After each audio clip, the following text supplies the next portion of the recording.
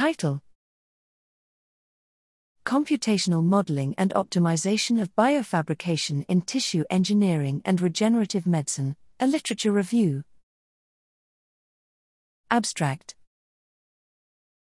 Biofabrication is the generation of biologically functional products from living cells and biomaterials through bioprinting and subsequent maturation processes.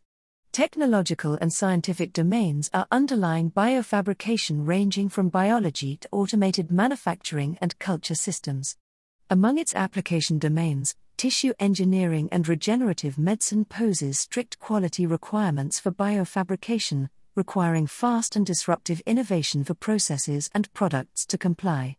Innovation in biofabrication is slow and incremental, relying on R&D processes that are inefficient, slow, risky, and costly. Ineffective products have suboptimal quality and challenging to replicate. While automation and digitalization support process execution, design, and innovation, they often work as tools for empirical, problem-specific, and operator-dependent approaches. On the other hand, computational approaches support biofabrication process modeling, design, and optimization of experimental activity to improve the quality of processes and products.